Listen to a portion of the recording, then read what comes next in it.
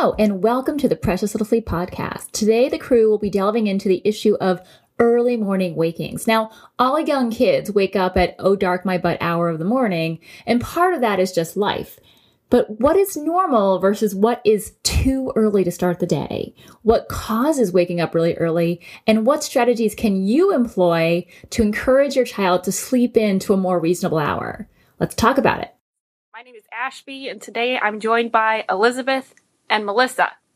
Our topic for today is going to be early wakings.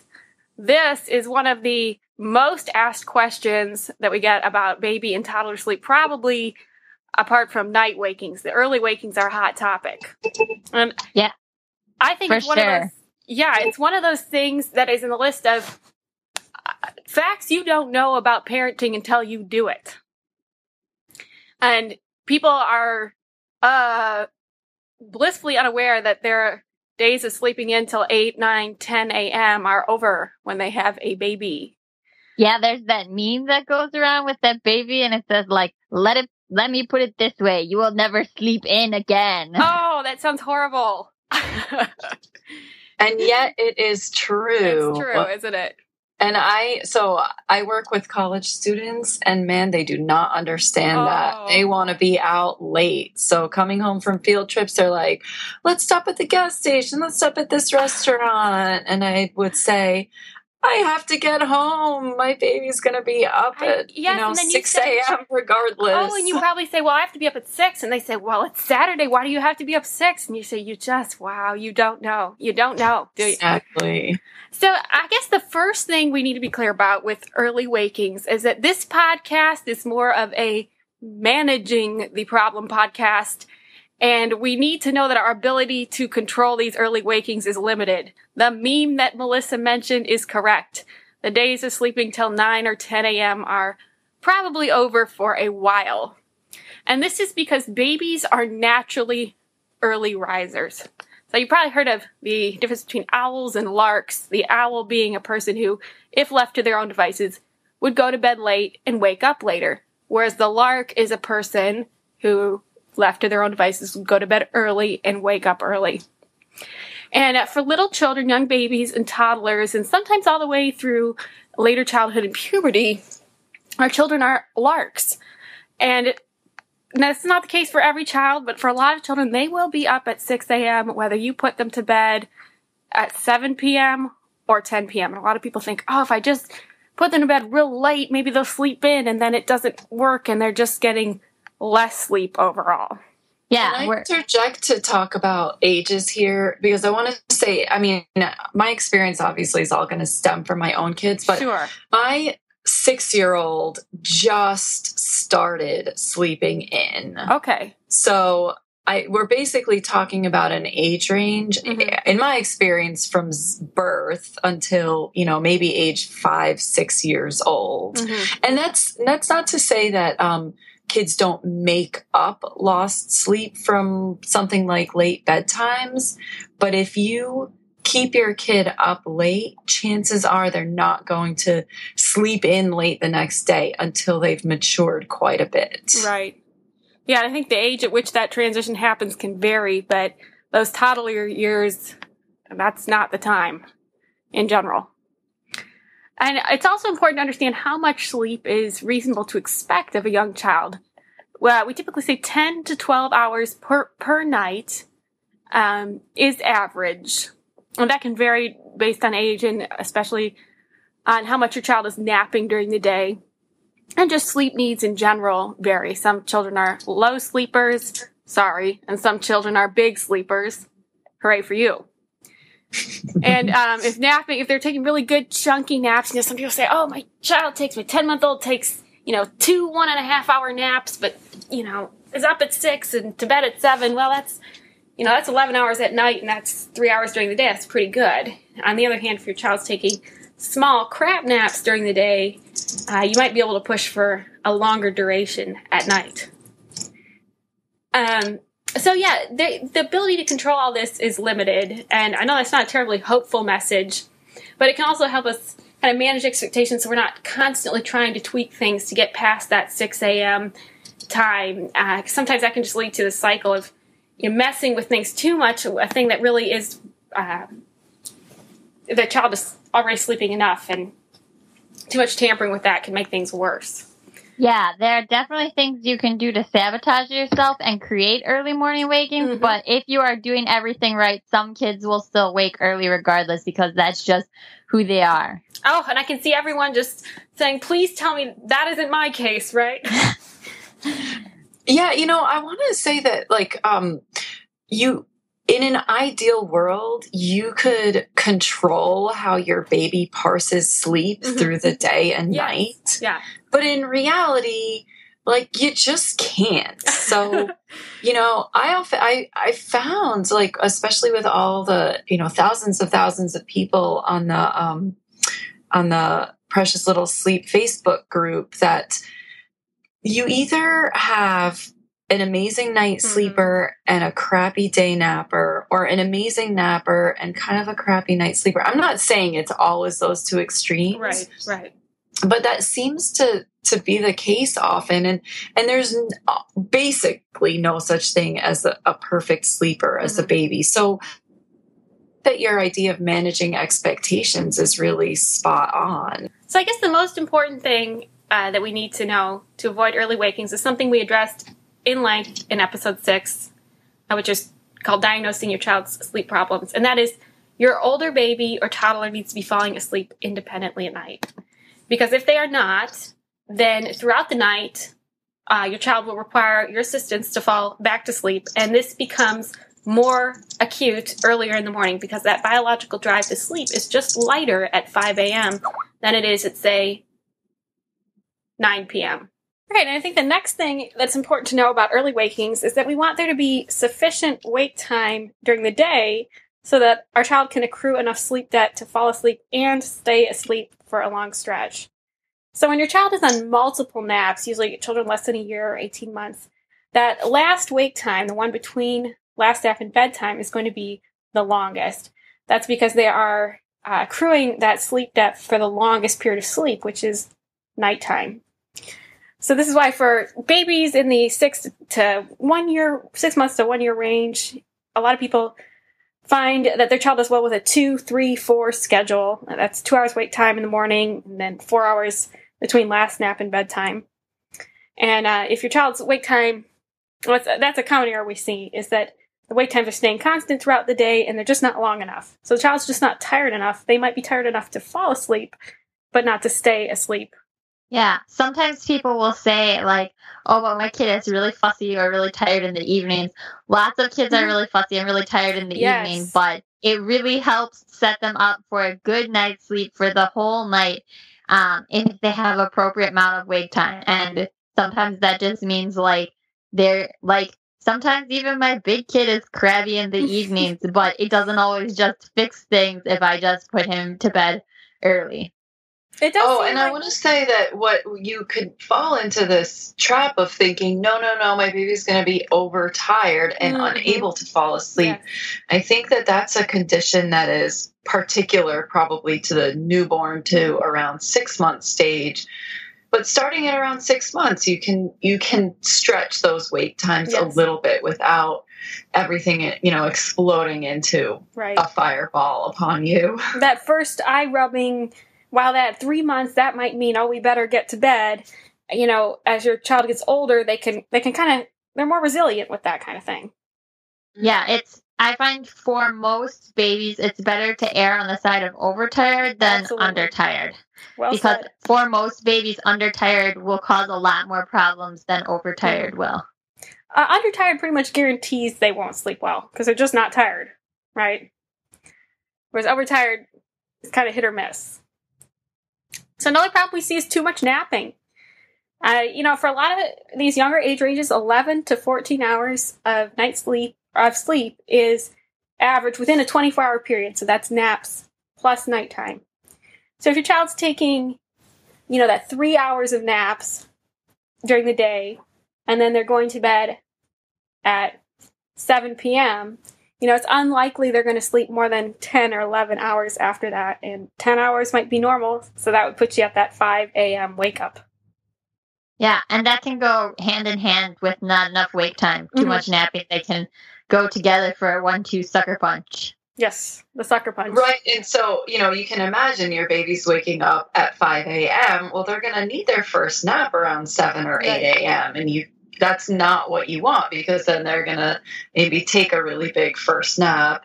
Then you'll have a longer, wake time in there. Then they might take a really big second nap. And then, you set yourself back up again for a later bedtime, which, as we already discussed, doesn't necessarily yield you a later wake time in the morning.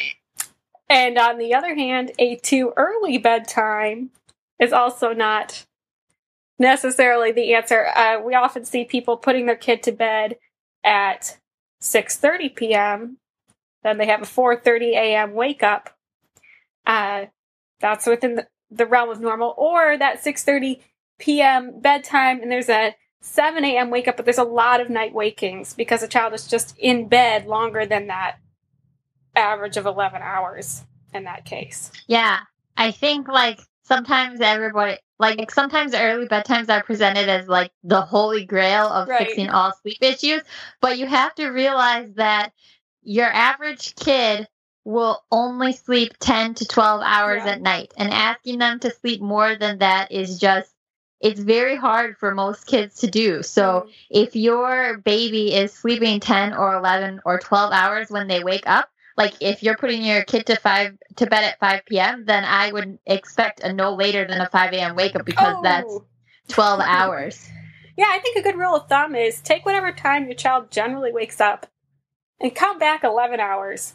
That's probably the earliest bedtime you should be shooting for, especially if you're having sleep problems. I mean, if your kid is sleeping solidly 12 hours, there's nothing wrong with that. You do that and continue doing it until it stops working. But I think it's a good rule of thumb. Gosh, Vida, I completely agree with that, because I have, for my kids, I tended to put them to bed early if they didn't get very good naps during the day, and they were in daycare, and often they just didn't get, good naps, but I never shot for more than 12 hours in, earlier than I expected them to wake up. So, if they were tending to wake up at 5 a.m., which they did for a while when they were babies, 5:30 or 6 p.m. bedtime wasn't out of the realm of possibilities. But I then didn't expect them to, sleep past 5 or 6 in the morning either. Right. Yeah, with daycare, sometimes your ability to control those naps is limited, but and you might try to make up a little of that sleep, but like you said, expecting, more than that 11 or 12 is setting you up for a very early waking. Mm-hmm. So let's talk about some solutions here. What can we do if our child is sleeping? We're putting our kid to bed at 6:30 because they're just tired at that point, but then they're waking up at 5:30, and that is, that's 11 hours. I mean, that is not a desirable schedule for most families. So, I don't want to be up at that time of the morning. I don't know about everybody else, but I like sleeping at 5:30 in the morning. And I'm sure there's some families with, different non-traditional work schedules, but if your kid's going to bed at 6:30, there's probably not spending a whole lot of time with either one or both parents, and that can be challenging in the evening for people. Mm-hmm. So what we're going to try to do is shift that schedule forward. So if your child's going to bed at 6:30 and waking up at 5:30, we're going to try to see if we can get that to a point where you're going to bed at 7:30 and waking up at 6:30. 6:30 being a very reasonable wake-up time for a young child. And so we also discussed this in the episode 6, and that's a consistent bedtime and why that's important to good sleep. So we don't want to make that jump all at once. We want to shift the child's schedule 15 minutes a day until we get to the desired bedtime, or even more slowly if you can. And that means we're shifting bedtime later by 15 minutes. We're shifting nap times later by 15 minutes. And if we have the control to do this, if there are regular meal times, we're also shifting those meal times forward 15 minutes, because all of that is involved in regulating that sleep circadian rhythm. Additionally, we want to manipulate light and sleep hygiene. So we want to make sure it's dark in that room when they're in bed. It's dark all the way through the morning. If there's that early morning sunshine, if you're like Elizabeth and you live in Alaska and it's light 50% of the year, you might have some blackout blinds on those windows. Maybe there's some white noise going in the room. This is good for soothing young babies, but it's also good for keeping the sound of the trash truck or the neighbor's dog from waking you up at 4 when that sleep drive is light. Yeah, and this even can apply to older kids with early wakings too. Like our blackout blinds broke over the winter, and I didn't think anything of it because the winter. You know, it's dark. It's dark until like 7:30, 8 o'clock. And so then the need for the blackout blinds is lesser. But then now that it's gotten to be summer and it's light earlier, I have definitely noticed a difference in the time that my kid is waking up, and that time is much earlier. And I'm going to derail us a little bit here to say I hear so many people commenting on they think they're introducing a sleep crutch to their babies with a darkened room and with white noise. My kid sleep, in twilight, or they're never going to learn to sleep in a silent room. And, it turns out that's untrue. Again, my older one is 6 years old and we go camping in the summer. There's 24 hours of daylight in Alaska in the summer when we go camping. And I guarantee it's hellish getting a young child to sleep in that situation. And I would resort to pulling the sleeping bag over their, struggling bodies while they're overtired at 11 p.m. But my son now, he can go to sleep in broad daylight. And at 9 in the morning, we stay up a little bit later when we're camping, but 9 in the morning, if he's still tired and doesn't want to get up yet, he again just pulls the sleeping bag over his face and stays asleep. So that crutch actually did naturally disappear. And I had that same worry. And same with the white noise. I keep it in my kid's room because it mutes out the sounds going on around, like Ashby pointed out. But they can sleep without it. I just do it, for bedtime to, when everybody's still up and they want to be up too. They don't want to hear the noises. Yeah, white noise is typically one of the easier sleep crutches or associations, if you want to call them, to wean off of, because you can just gradually reduce the volume until you're down to nothing. So, yeah, and a lot of people sleep with a fan in the room. I mean, if you're in a dormitory or something, you might just have that white noise for even in your adult life. Yeah. And when we're shifting the schedule, we can also use light manipulation. So if we're trying to shift that schedule later, which when we're talking about early wakings, that's probably what we want to do. We're going to try to introduce bright light in the evenings. So that hour before bed, you're in a lighter environment, if you can manipulate it that way. And when you're up at that unpleasant hour of the morning, try to keep things dim. This is not the time to run outside in the Alaska summer sunlight or turn on all the lights in the house and say, okay, we're up. You might keep things dim, keep reading those, just have quieter morning activities while you're shifting the schedule.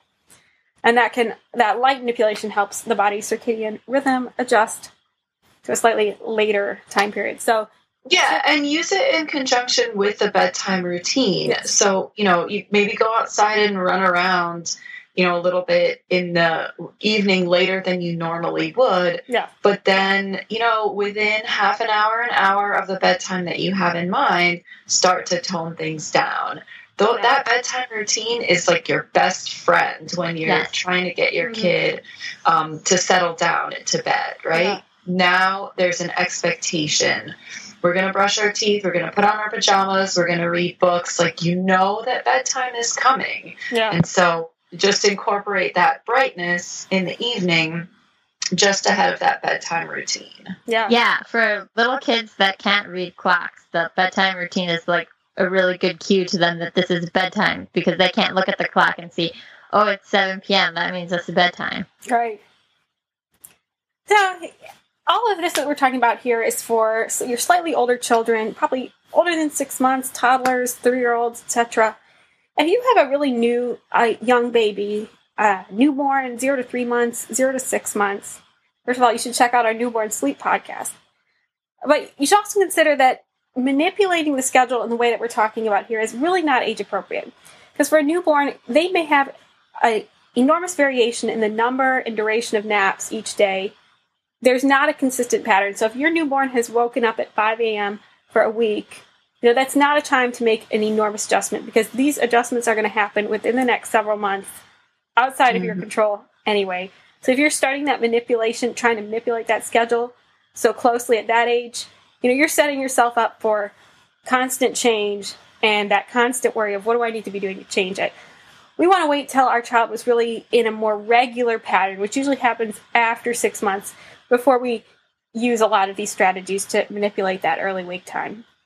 Yeah, especially since the circadian until 8 weeks or so, like I would say any schedule manipulation before then is kind of pointless. Absolutely. Yeah, at that age, we're just really watching wake times and adding that soothing. See our newborn sleep podcast for that. Now, go ahead. I was going to say, so, for talking about some of the early morning wake up strategies, snooze button feeds is what we call them. When after your baby's been weaned for the night, which, is common around 8 or 9 months, right? At 9 months, they really don't need to eat at night anymore. Yet, a lot of babies will still be waking up at 4 or 4:30 or 5. And first of all, they're not happy. So they're still tired. When your baby wakes up super cranky, they're still tired. So there might be something you can do to get them back to sleep. And for me, I just decided that 4 a.m. wake up was legitimately the first feed of the morning. Yeah. And I would take the baby into bed with me and nurse, and we'd fall asleep together until around 7 a.m. or so. And that just stopped working when I fully weaned. So, after age 1, and that was the last one that I dropped with both of mine, it's like, well, I'm not making any milk anymore. And besides, I'm bringing you into bed with me to suck on my dry boob, which seems really weird, That seems but maybe there was still like a little bit in there, but it's just a snuggling, cuddling thing at that point, which there's nothing wrong with that. But, at some point they're not getting the satisfaction that they need from that either. And then they're just waking up. Yeah. So our 4:30-ish a.m. snooze button feed at the time of weaning became wake up. Mm-hmm. And that naturally creeped forward to something like 5 or 5:30, which also, like Ashby said earlier, is really painful, but it was a painful reality that I just accepted for several months. Yeah. Both of mine just stopped waking up at 5:30 in the morning at 18 months old. So there was like a 5 to 6 month period where they were waking up early, but they were waking up happy and they were going on 10 plus hours of sleep. So I sucked it up, but other people have employed other methods to stretch that early morning time later. Yeah. So I think absolutely. as maybe want to comment on those. If you have a real young baby, that might be the time to slip them back in the swing too at that early morning, because like we've said before, that biological sleep drive is very light at 4 or 5 a.m. So Elizabeth added the quote unquote snooze button feed. Other people might add the swing. Some other people might do a little co-sleeping in the morning. And these are all great strategies to get you to a civilized hour. And sometimes it's your only option to getting to that civilized hour. Yeah, especially for younger babies, I think this works the best, like 6 months old, 7 months old, 8 months old, etc. Where your 2-year-old is probably not going to go for the early morning co-sleeping because they're going to be like, it's awake time. Hey, Mom, let's wake play. up. Mommy, get up. My son would say, Mommy, get up, open eyes. Yeah. Well, I think we do have a bone to throw everyone, sort of a lifeline, because at age 2, we can employ some more strategies that are more appropriate for more cognitively advanced child. And here at Precious Little Sleep, we're fans of the toddler alarm clock. Have either of you used anything like this before? I did. We have a toddler alarm clock, and I shouldn't comment because ours was a major fail. My kids think it's a fun thing to play with on their bedside table at night. Well, that's not the message of hope and change we were hoping for, Elizabeth. But Melissa has more exciting news, I think. Melissa has Okay. We don't actually have a toddler alarm clock, but we did teach my older son that he doesn't come out of his room in the morning until me or my husband go and get him. Which is essentially the same thing, right? Right. Mom is the alarm clock at that point, mom or dad. Yeah. So the toddler alarm clock. Our toddler alarm clock was really useful for nap time. It has a nap hour. So when both my kids were dropping their naps and we're doing crib hour, the green light goes on, the alarm goes off when an hour is up. You've been in your crib or room for an hour. Hallelujah. Yeah. So yeah, the toddler alarm clock, different places sell these devices, and essentially what it is, it's a programmable night light that in many cases it's red all night, and then you could program it for 6 a.m. and then it'll turn green. And that's when your child is allowed to get up. Or a person could also use a nightlight on a timer. Like the nightlight is off, you set that timer for 6 a.m., then the nightlight turns on. That's a more cheap DIY method. The idea here is that if your child is regularly waking at 5 a.m. and everything else is in place, they're falling to bed independently at an appropriate time with appropriate wake time during the day, then but they're waking at 5 a.m., you might set that toddler alarm clock for the first night that you use it at 5:15 a.m. So just little increments each day. We want to make sure we're really communicating this, practicing with the toddler, talking to them about it. This is usually for the 2 and older age group, saying, so the expectation is that you stay in bed until the light turns green. And we can frame this positively. It's a fun new toy. Hopefully it's not like Elizabeth Kids where it's just a toy. We're framing it positively. We can role play during the day on how this works. And then the key here is that when you say you do not get out of bed until 5:15 or mom does not come get you until 5:15, you stick to that. Mom does not come get you at 5:15. If mom comes in at 5 when they start calling for you, then they've learned that they don't have to wait for that alarm clock, right? Yeah, they've learned that the clock is pointless. The clock is a lie. Yes, mom, dad, your reinforcement behavior is going to mean a lot more than that clock, right? Yeah, for sure.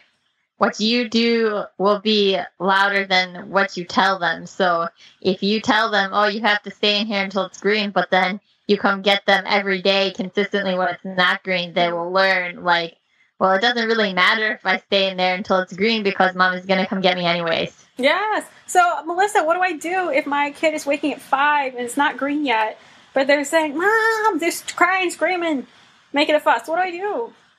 Well, I would wait until the time that your clock is set for, unless it's something like they've thrown up in their bed or whatever, then, right. But if it's a normal, just like they're just angry because they want to be playing, then it's like anything. It's like they're angry about how you won't give them a second cookie at lunchtime. That's toddler life. It's boundary setting. Yeah, toddlers being angry about every boundary that you set. That's toddler life. So, yeah, their job is to push the boundaries. Your job is to set the boundaries. I want to add that, what if your child wakes up at 5 a.m. and their alarm is set for 5:30 and you let them fuss and they go back to sleep, which is magical for everybody. So then what do you do at that point? Do you wake them up at 5:30 because that's the time you've set for them to wake up? Or do you let them keep sleeping till whenever? And I would suggest that you basically wake them up at if they're still asleep, that you wake them up at a time that you would like to set your schedule regularly for the day and for the foreseeable future. Yeah, I was going to say... Go ahead. I was going to say let them sleep as well, unless 30 is the time that you have to get up to get them ready for daycare or school or whatever. I would say let them sleep. Right. And so what I would suggest is, if your baby wakes up at 5 and you've implemented this new rule that I'm not going to get you until 6 a.m. because you need 10 plus hours of sleep, and they fall back asleep, that means that they were still tired, and that means that they needed more sleep. And that means that they're actually asking you to set their wake time later than they naturally woke up that day. And it means that it's working. It means it's working. And either way, when they wake up, it'll be green.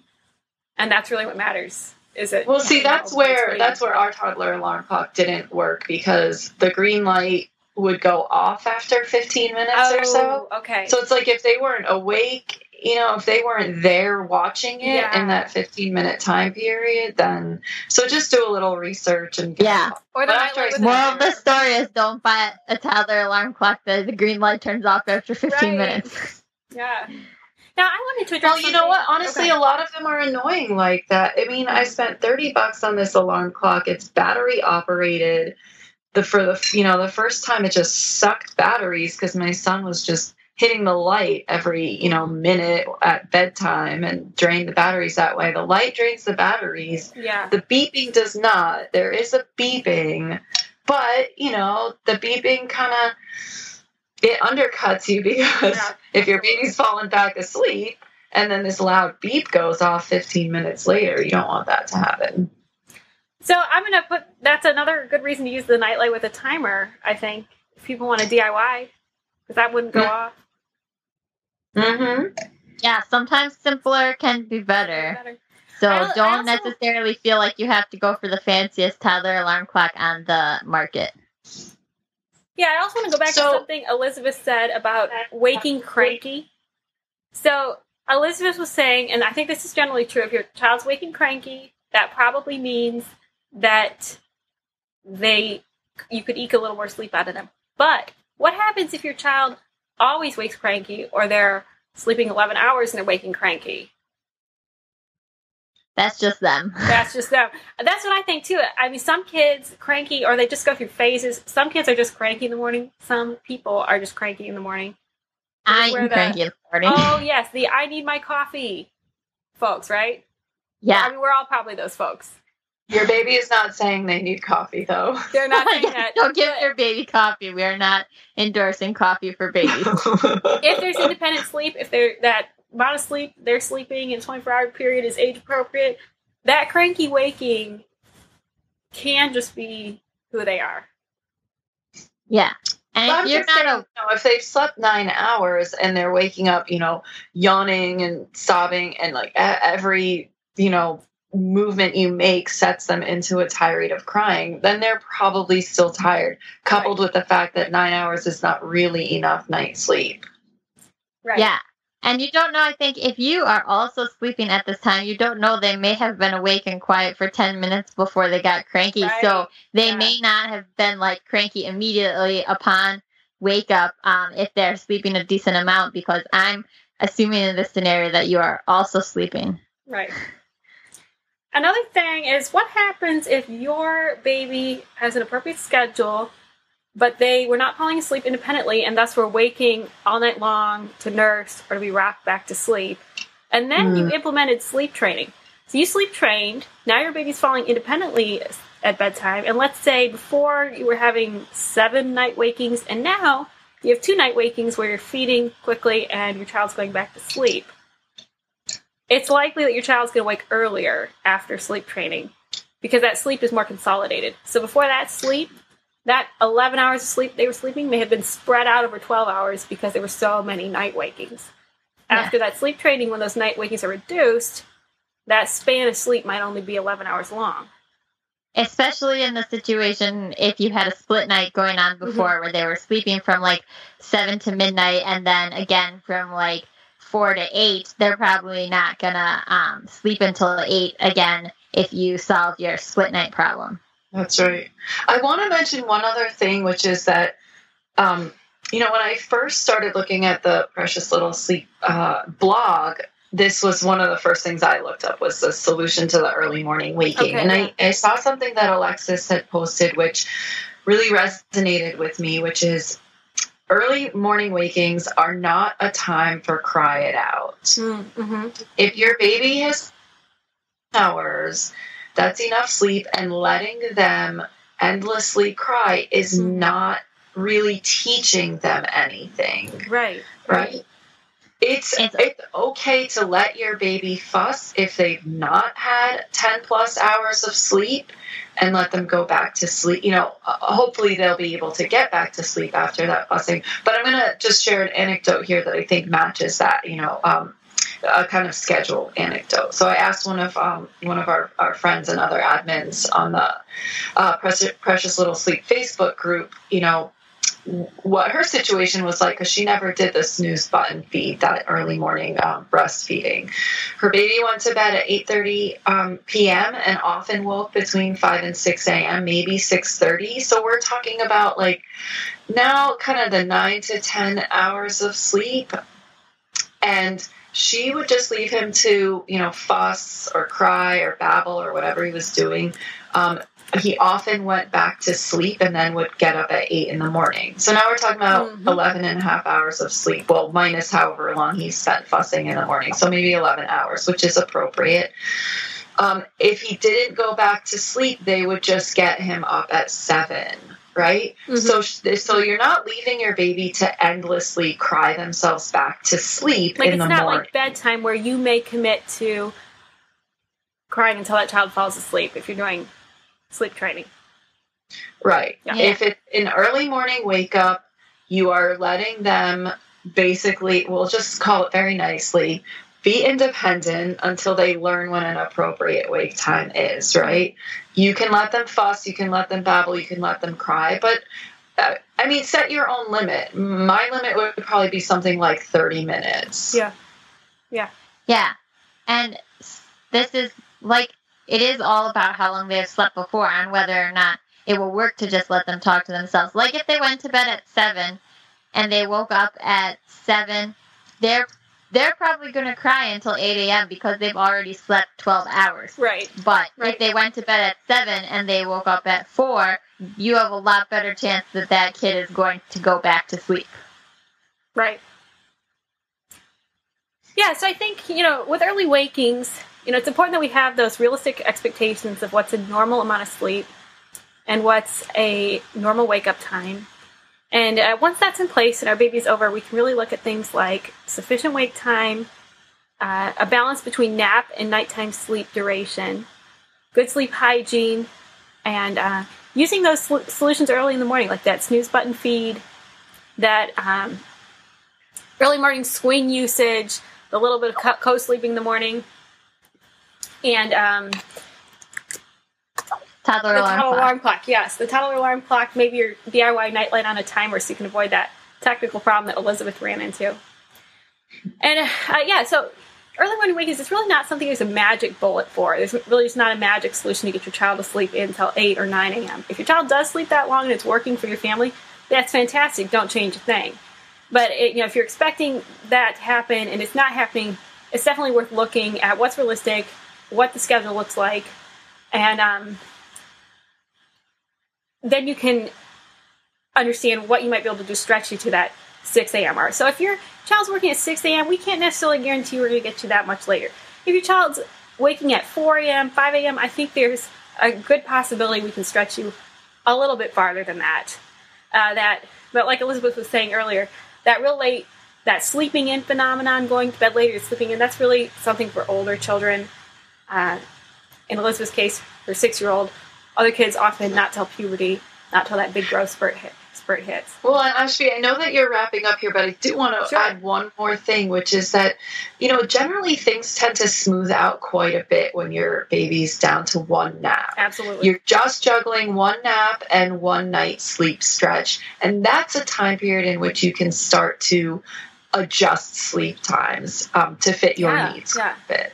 So you're saying, once you're down to that one nap, maybe that's the time that we can really work on shifting that schedule because things are going to be more consistent? Well, no, what I'm saying is that, you could have this early wake up. It could be plaguing you, from 6 months until, 13 or 15 or 18 months. Mm-hmm. But it's a limited time. And that's, in a sense, that's what parenting is about, actually, is that you're going to be suffering in some way, but for limited chunks of time for any particular problem.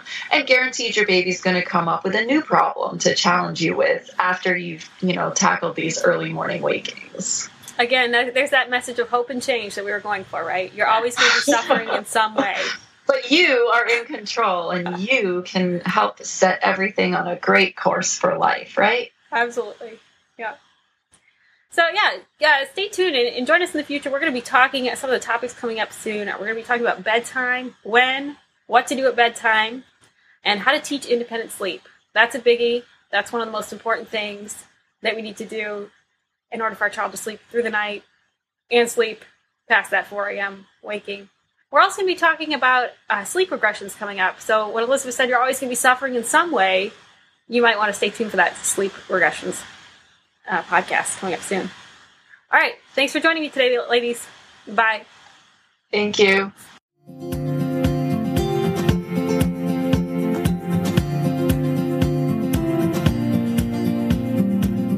Are you interested in everything sleep and parenting?